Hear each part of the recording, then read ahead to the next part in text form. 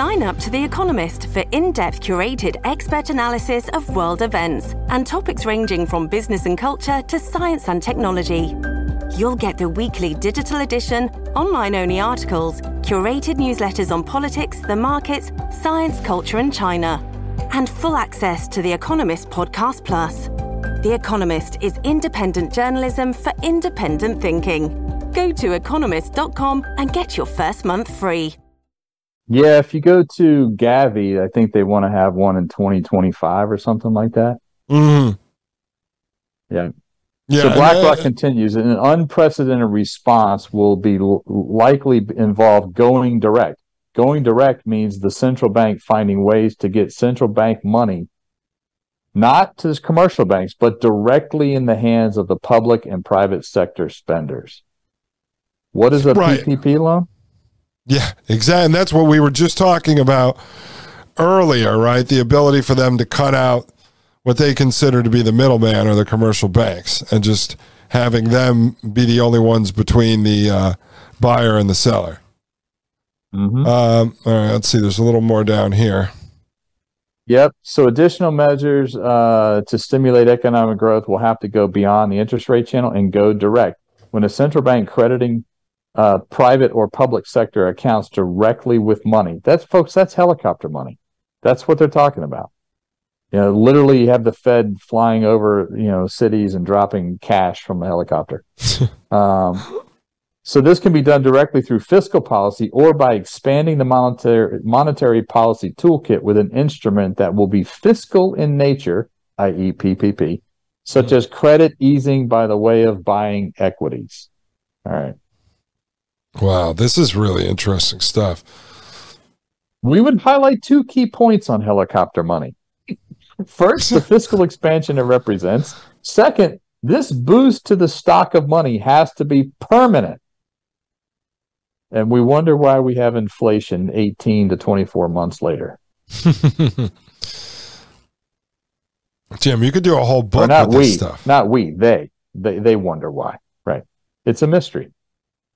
It's a mystery that inflation just came out of nowhere, even though they printed trillions of dollars in late 2019, early 2020. And then 2 years later, we have massive inflation, and they can't figure out why. Exactly. And then they send all the bankers on TV to tell everyone there's inflation, which doesn't make things better. It makes it worse. So that's all part of the propaganda part of it. Right. So going direct by country in the U.S., there's options to implement. Congress could create a special treasury account at the Fed and authorize Federal Open Market Committee to fill the account up to a preset limit. Highlight over that comment. Is it blank? Or is it? Maybe it's blank. Oh wait, no, I see it somewhere there. It says give the Fed, in other words, U.S. sovereignty slowly to not alert the angry public. Give the Fed U.S. sovereignty slowly to not alert the angry public. That's funny. You can keep going, scrolling down.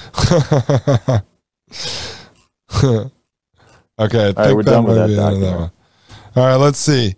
Now this is the next one here. Oh, here's this is Blue Carbon Coalition, and this is only 2 pages. Yeah. Have you ever heard of Blue Carbon?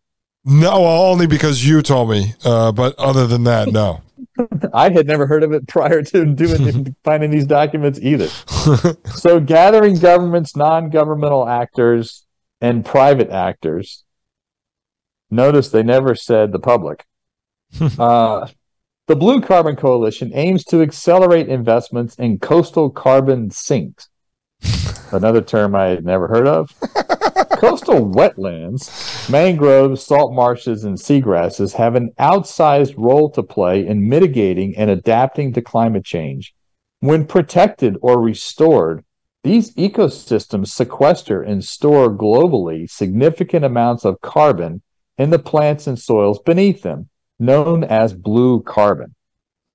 Okay, is anybody familiar with what happened to the marshlands in Florida? Was this where they were doing the sugar cane stuff, or was it sugar? Well, they went and they have so much of the petrochemical fertilizer and herbicides and pesticides runoff that it's killing the whole ecosystem. That's the red. Is that the Red Sea or the red whatever it's called? Red algae, marsh? I think the red algae stuff. Yeah. Yeah. So I didn't read about any of these documents about cutting back on the petrochemical fertilizers to save the ecosystems of the mangroves. Anyway, no, we need to spray the skies with aluminum and block the sun. That's what we have to right. do. Or I can't wait for somebody to write in and tell us what's going on with that other heavy metal arsenic. Oh, yeah. Oh, yes. Yeah. The question that you posed. By the way, I got a question for you. So yesterday, we took Willie to go to his first sunset. There's a good, overlook here about 12 minutes away, right? So I'm looking up at the sky. They're spraying the crap out of it. There's chemtrails everywhere. And so I'm watching one plane flying across, emitting a chemtrail. Though there's two other planes flying with nothing coming out of the back of it. So I'm trying to film it, but it's very hard to film the sky even with a good iPhone, just to get the focus and everything. So I'm watching it going, well, there's one spraying something, and then there's two that are not spraying something, but they'll tell you that the spray is just, the oxygen, the water vapor being released into the sky. Well, why is one spraying something and then there's two flying that aren't spraying anything? There's a documentary I watched on this geoengineering. It's pretty fascinating, but it was a few months ago that I watched it, so I don't have a lot of the details memorized. But folks, you can Google this and watch it on YouTube. It's pretty interesting. Yeah. It's crazy. They admit they do it, so. Yeah. As soon as we finish this page, I want you to pull up something on the arsenic real quick. So the Glasgow COP26 marked an inflection point in the recognition of blue carbon as an essential nature-based solution to climate change. The goal is to develop conservation models that benefits the livelihoods worldwide, with a focus on least developed countries, or LDCs, indigenous peoples, and local communities. In other words, the poor Southern Hemisphere. Oh my gosh. All right, pull up a web browser real quick. All right, hold on, let me see what we got here. It's gotta get in line. All right. What are we looking for here? Search global arsenic production.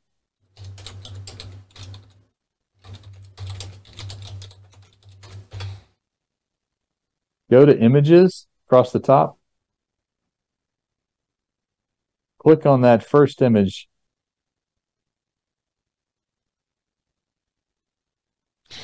Okay, let me see. How do you just click on it? Maybe you can make it bigger. Google changes this every day. It's a pain in the neck. All right, so this goes all the way back to 2010. We were at 41,000 tons or whatever it is. Yeah, metric tons. And it slowly declined to 2019, where we were down to 32,000 metric tons. And then in 2020, we're at 80,000. Is it 60,000 or 80? 60,000. 6,000, yeah. And in 2021, 59,000. What caused that massive jump in arsenic production? Now, you've looked this up and you have not found an answer? I haven't spent a whole lot of time because I was reading 3,000 pages of other documents. Oh, no, I didn't know if you had actually tried to research it. No, very minimally. And I'm not a scientist. I don't know what arsenic is used for. I know it's poison, and I know it doubled going into COVID, and I don't know why, and it doesn't make any sense just on the surface. I'm going to ask somebody, but just out of curiosity, let's just see. Production of arsenic. Click the first people ask question arrow down. Was it? Oh, it's high levels of arsenic. Never mind. Yeah. Global scale arsenic pollution, arsenic dilemma, Arsenic risk. No, yeah, there's nothing that pops up on the first page of interest here. I'll look into it and see. I'll ask a gentleman I was telling you about before who's a scientist, see if he knows. Yeah. Okay. All right, let's see. We've got here, this is a 2-page document here. This is the, I'm trying to read it here. What's the name One of the group? Planet Summit. In the Leadership Coalition. So a group of companies and actors working to implement ambitious pricing for carbon. The CPLC is a voluntary initiative that brings together leaders from government, business, civil society, and academia. Although I wasn't part of the civil society, I'm not sure if you were, to enhance global understanding of carbon pricing as a tool for accelerating and financing effective climate action. Its purpose is to promote carbon pricing as an effective tool to reduce emissions so that 50% of the global emissions are covered by carbon pricing by 2030. Okay, so what does that mean? It means they're going to put carbon taxes on top of anything that they deem as a CO2 polluter and cause massive inflation. That's what that means. Wow. Strengthening carbon pricing policies to redirect investment commensurate with the scale of the climate change. In other words, we don't want you to drill for more oil and natural gas, so we're going to put a massive methane tax on there, which, by the way, went into effect January 1st, yesterday, in the U.S. So you said they put a methane tax on what, drilling? Yeah. Now, let me ask you this question. From your perspective and someone who's in this industry and has been in it since, 2010, you said? Yep. Okay. Do you see that these international bodies, starting with, let's say, the BIS and then UN climate and all this, and we know that the climate hustle's a racket, right? Are they actually trying to do, just for the audience, are they putting those type of policy measures into place because they're actually trying to hurt and attack the fossil fuel industries, or are they knowing that it's never going to go away, that fossil fuels are never going to go away, knowing that they cannot replace it all with wind, solar, and batteries? Are they just doing it to end up driving up the consumer prices and hurt, regular people out there? What do you think the real goals are? It's the latter. Okay. Again, if you start with the end result, what their goal is a CBDC microchipped in your hand and a carbon-based economic system with a digital ID, right? Mm-hmm. To get people to accept that microchip, you have to starve them to death via inflation, or freeze them to death also via inflation, because the price of electricity from natural gas will go up a lot with these taxes. And then if people are cold and hungry, more people will accept that chip in the hand. It also plays into a role. These guys they're dishing out carbon credits to each other. Al Gore owns a ton of carbon credits. He's admitted it for like a decade now. Well, they want the value of those carbon credits to go a lot higher. Right. So, but that's how they would be. So the elites, let's just put Al Gore in the elite class, right? So the elites are running around with all these, let's just consider them worthless carbon credits in their pocket, right? So they have to drive the price of those up, right, to increase their own personal wealth. And then they're able to go and sell these worthless carbon credits to people, to companies that are deemed to be polluters. So it's a way for the elites to siphon off cash, to basically extort these people, to enrich themselves by forcing these people into this made-up system. So they're able to do that. And then at the same time, drive up inflation, which drives up the prices to starve out the middle class and everyone else, to make them so miserable living inside, of this like rotting, decaying hellhole. And then that drives them into the full-blown CBDC prison planet slave system. With UBI, correct. UBI and all that'll be part of it, yeah. Right. So think about Exxon. Why is Exxon investing a ton of money in carbon capture systems?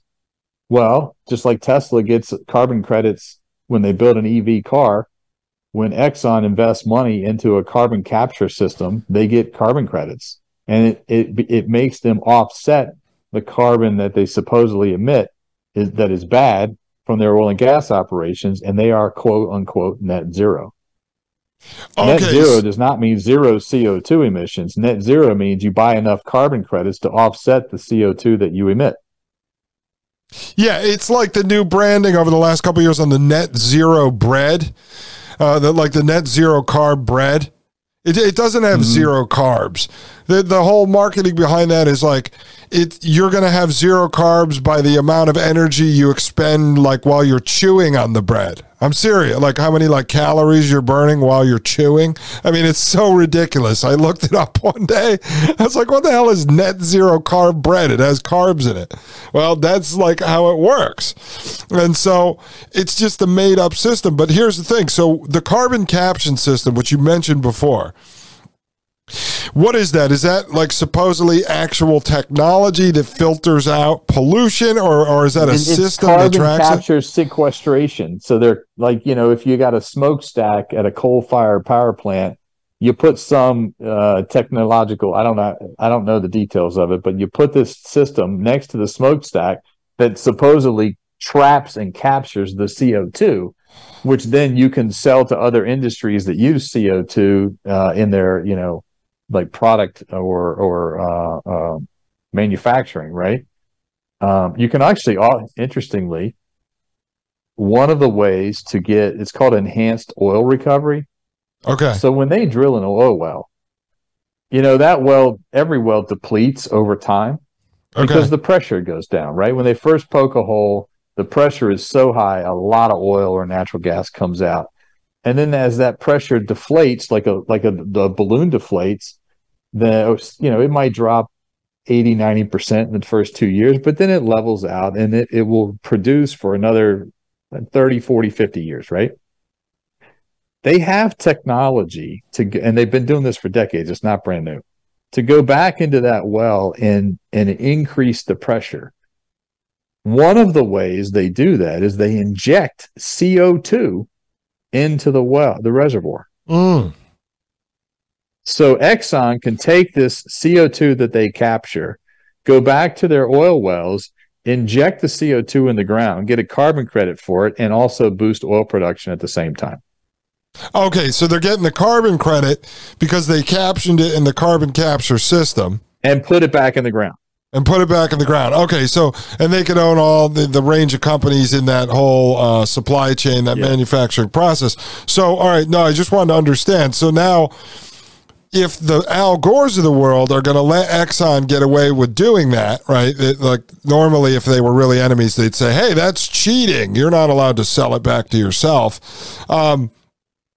Now, I know you're in the business, but the oil and gas guys are also, the big guys, are also involved with the World Banks and the WEF and all this stuff as well. So they're all part of it. So what's the reason behind doing all this? It's not to stop pollution of the planet. Is that to drive little guys out of the market? Because at the end of the day, the little guys aren't going to be able to afford to buy all these carbon credits?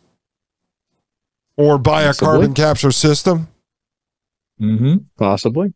I mean, if you had a small guy and it cost $64 million to put a carbon capture system on something and they can't afford to do that. You regulate them out, right. If you put a big if you just put a methane tax, right, and you drill a well and you got methane leaks in the well, a lot of them don't have a lot of leakage, but they'll want to make you believe they all do. But let's assume this little guy drills a well and it's got methane leaks. And so there's a tax on that oil that's produced, right? Mm-hmm. Well, what ends up happening is that little guy will then as he sells the oil into the market, right, then they have a lesser rate of return, like you said, because they've got to pay this tax at the corporate level, not the market level.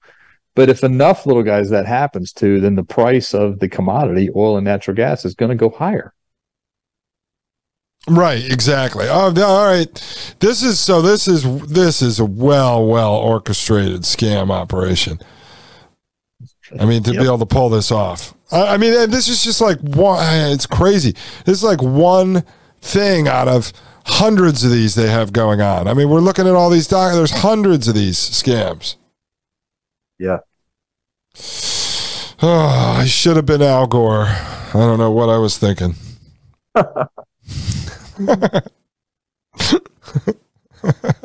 Anyways, I just highlighted the carbon pricing in the Americas platform was created in 2018. 3 countries, Argentina, Chile, and Colombia, have implemented carbon pricing.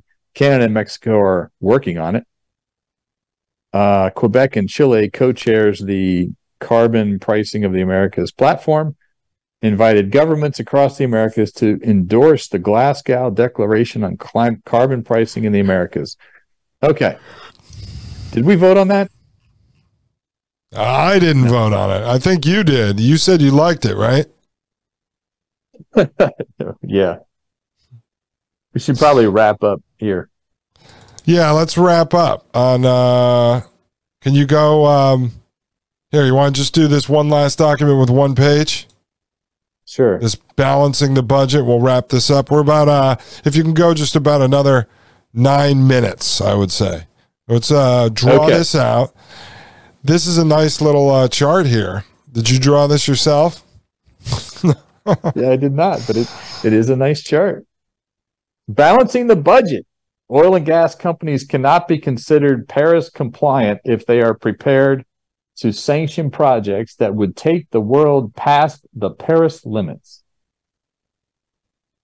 It's got oil and gas, capital expenditure, oil and gas, future extraction and production growth, and the carbon budget.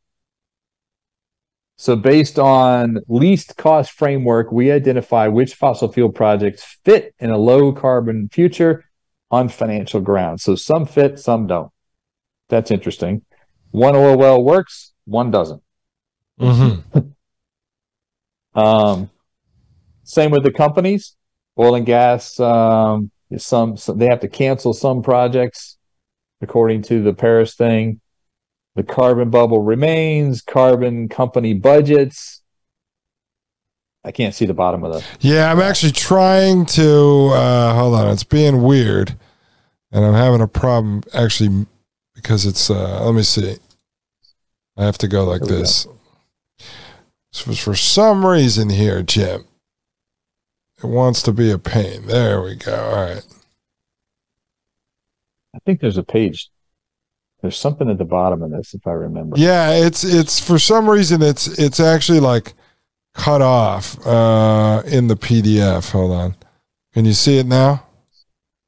I can see some of it. So basically what they're saying is that to get to the Paris Agreement, oil and gas production has to go down by 35% by 2040. You know, it's funny how they say this, but then you go and look at their projections for oil and natural gas production in 2050, and it's actually up, not down. So let me ask you, so with this, okay, now we are back in the Paris Climate Accord, right now? Did we rejoin? We are. Okay. Yep. So Trump had pulled us out temporarily, and then Biden put us back in? Correct. And as far as you know, because I never got into a lot of that stuff, it always bored me. I just figured whatever it is, I can't stop it. But essentially, what is it? It's just a collection of regulations and rules that we are binding our companies by in sort of this international cooperative market. Is that essentially what it is? So the Paris Climate Agreement was laid out pretty, I think, a detailed whiteboarded from Dr. Shiva. Essentially, it's the marketing arm from the UN and the IPCC, where they require all these countries to put money into, and then they go out and take that money and give it to NGOs to bribe the politicians of all the countries in the world, to say that we reviewed that in episode 80. Yeah, and then so that's the net zero, right? So the companies then in those countries that were bribed, the companies inside those countries have to then purchase so many carbon credits to offset the CO2 that they're putting into the atmosphere. Okay, so that's just another agreement. Just another racket. Yep. All right, so with everything we just reviewed today, Jim, what's the moral of today's show? What's the theme of today's show? I think you really nailed it there, was starving people to death and making them cold and hungry. I think that pretty much is it. But they want to include you, and they love you. Well, they do love you. I always have to put that in there. That's my favorite one. They love you. Bill Gates loves me. The Bank for International Settlements loves me. The guy at the CVS drive-through booster shop loves me. Biden loves me. Trump loves me. Elon Musk loves me. They all love me. They're worried about your sovereignty, but they're based on the system that they want to implement. They're telling you they're worried about your sovereignty, which really means you should be worried about your sovereignty because they want to take it. Yeah. No, okay, that's a good one too. Sovereignty. No, it is. It's and then they tell you, your sovereignty and your privacy, but we do have to be able to protect you from cyber hacks. So you're going to have to give us all your information. They're really worried about cybercrime, but they want you to go digital. They want you to go digital and allow them to connect up all of the databases across the public and private sector so they have a complete and total digital footprint on you, of which they're already doing that. They just, like Maria had sent me, Maria Albanese, co-host of the Thomas Paine podcast on Friday, sent me a video the other day of a guy in, I can't remember if it was Brazil or Venezuela or somewhere, and he was using his digital wallet to pay with Bitcoin at the grocery store. And the person who had put it out said, oh, yes, look, Brazil or whatever is now finally accepting Bitcoin. And the guy in the video was talking about how, screw the West. This is fantastic. This is completely anonymous. And I'm sitting there going, dude, you're carrying around a smartphone that you pay for with a credit card and has your name connected to it. There's nothing you're doing on that phone that's private. They know where you are at this given moment. Just by tracking you. I don't understand the Bitcoin fanatics that say it's all private and it's all secret. Cash is that way. Bitcoin's not. No, and like you said, all these guys, not even, it doesn't even have to be nefarious. Doesn't even have to be nefarious. What if there's a giant storm that comes through and knocks out power for a month and you can't access the internet, you can't access your phone, you can't charge it because there's no electricity? How do you spend it? Exactly. Right. I mean, I will tell you this, even if there's a giant collapse, there's going to be enough idiots out there that'll take your paper cash for a long enough period of time for you to be able to buy some goods and get some food. Absolutely. But if the power goes down? Go analog. Yeah, go analog means on your monetaries too. Go cash. I was in a Lowe's or a Home Depot the other day, and I sent you and Maria pictures of these thermostats, right? Because I was waiting. We had to get a quote because we got a back door that's the glass is shattered. A limb fell off a tree and hit it. So I got to get a quote, right? So I'm walking around waiting for this guy to show up, and I look at these thermostats, and I took a picture of it. What the analog thermostats were like $20 or $30. And the digital programmable ones were like $120. And I texted you, analog's cheaper. Yeah, well, that's like I said to you the other day on the Everything Frederick Facebook page. I think, what was it, the day before Christmas or something like that? When the power went out, there was some kind of outage, and Costco was only accepting cash. which was fantastic. It was so great. Yep. And apparently nobody in town could buy anything because no one has cash on them here. No, it was nuts. And people were complaining. Oh, I can't. Well, dude, I don't know. Go to the ATM. Go run to your bank and get some cash. I mean, seriously, it's crazy, but it goes to show. I wonder what that bougie coffee shop in Atlanta would do if the power's out. We're closing the doors. Maybe not power, but internet out. Yeah. We're closing the doors. We don't accept cash.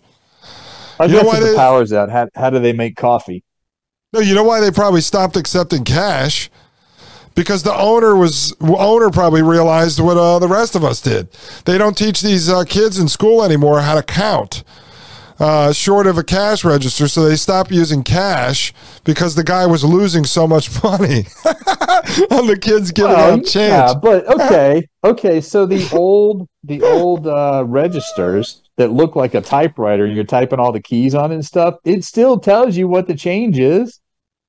Yeah, but do you ever go to the grocery store and like you give the kid money and he can't even count out the change that it tells him? Yeah. Or you try to hand him money after he hits the register and he's like freaked out because you gave him $3 extra to balance out the change to 20, and he sits there like a deer in the headlights. I mean, folks, you want to talk about a giant conspiracy. You don't think they've been teaching your kids Common Core math and making sure they don't know how to count for a reason. All this stuff, when your kid hits 18, 20, 21, and they can't count, this is all part of what will help drive them into CBDC acceptance as well.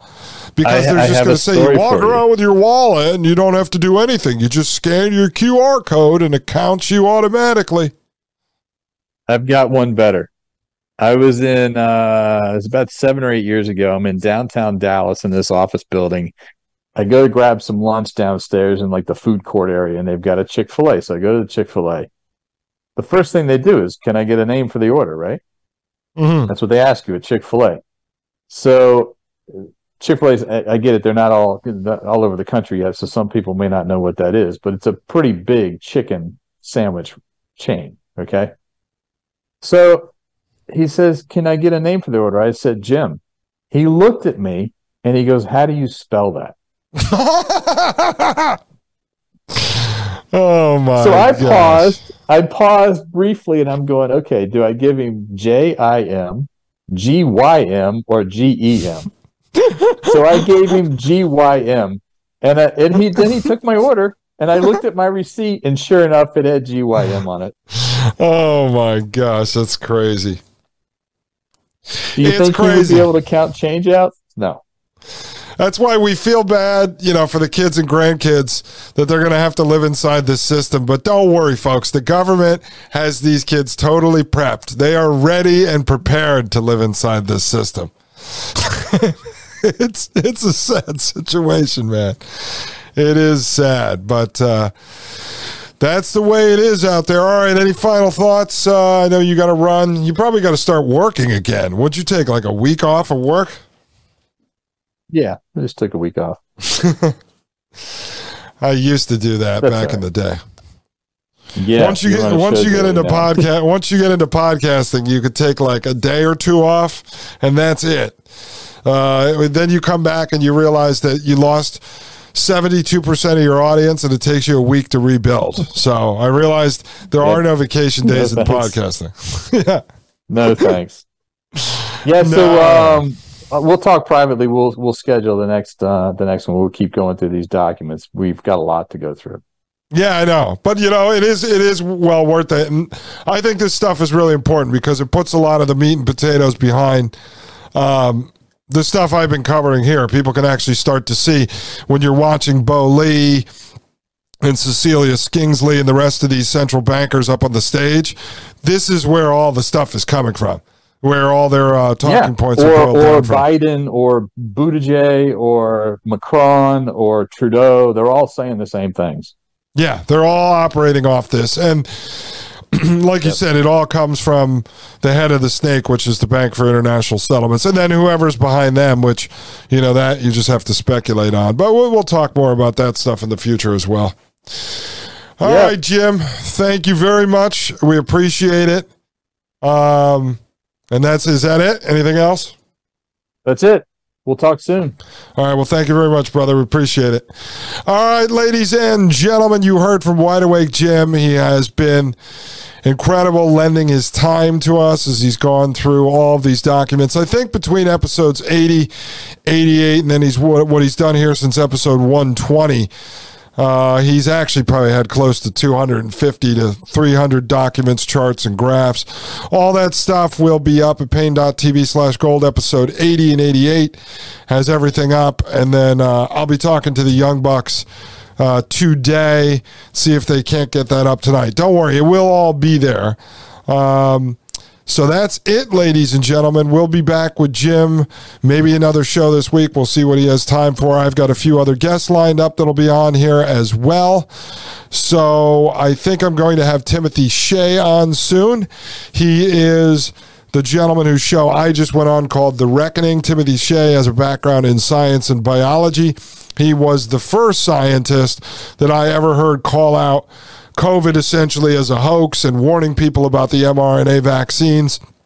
He went on Mike Moore's show, the Thomas Paine podcast, in April of 2020 and was warning people. He also appeared on the Douglas Ducote show that I used to produce. He was out there running around trying to tell people. So we're going to talk a little bit about that, some of the stuff he said back in April, what stuff came true, and what he sees coming in the future, because I know he's constantly tracking all of these new tabletop exercises that these folks are working on. And then on January 4th, I have the Healing Doc from Twitter coming on.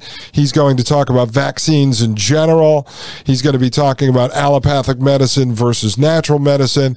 We're going to probably get into some terrain theory versus germ theory, but I've got to be careful with that because it can get you banned everywhere.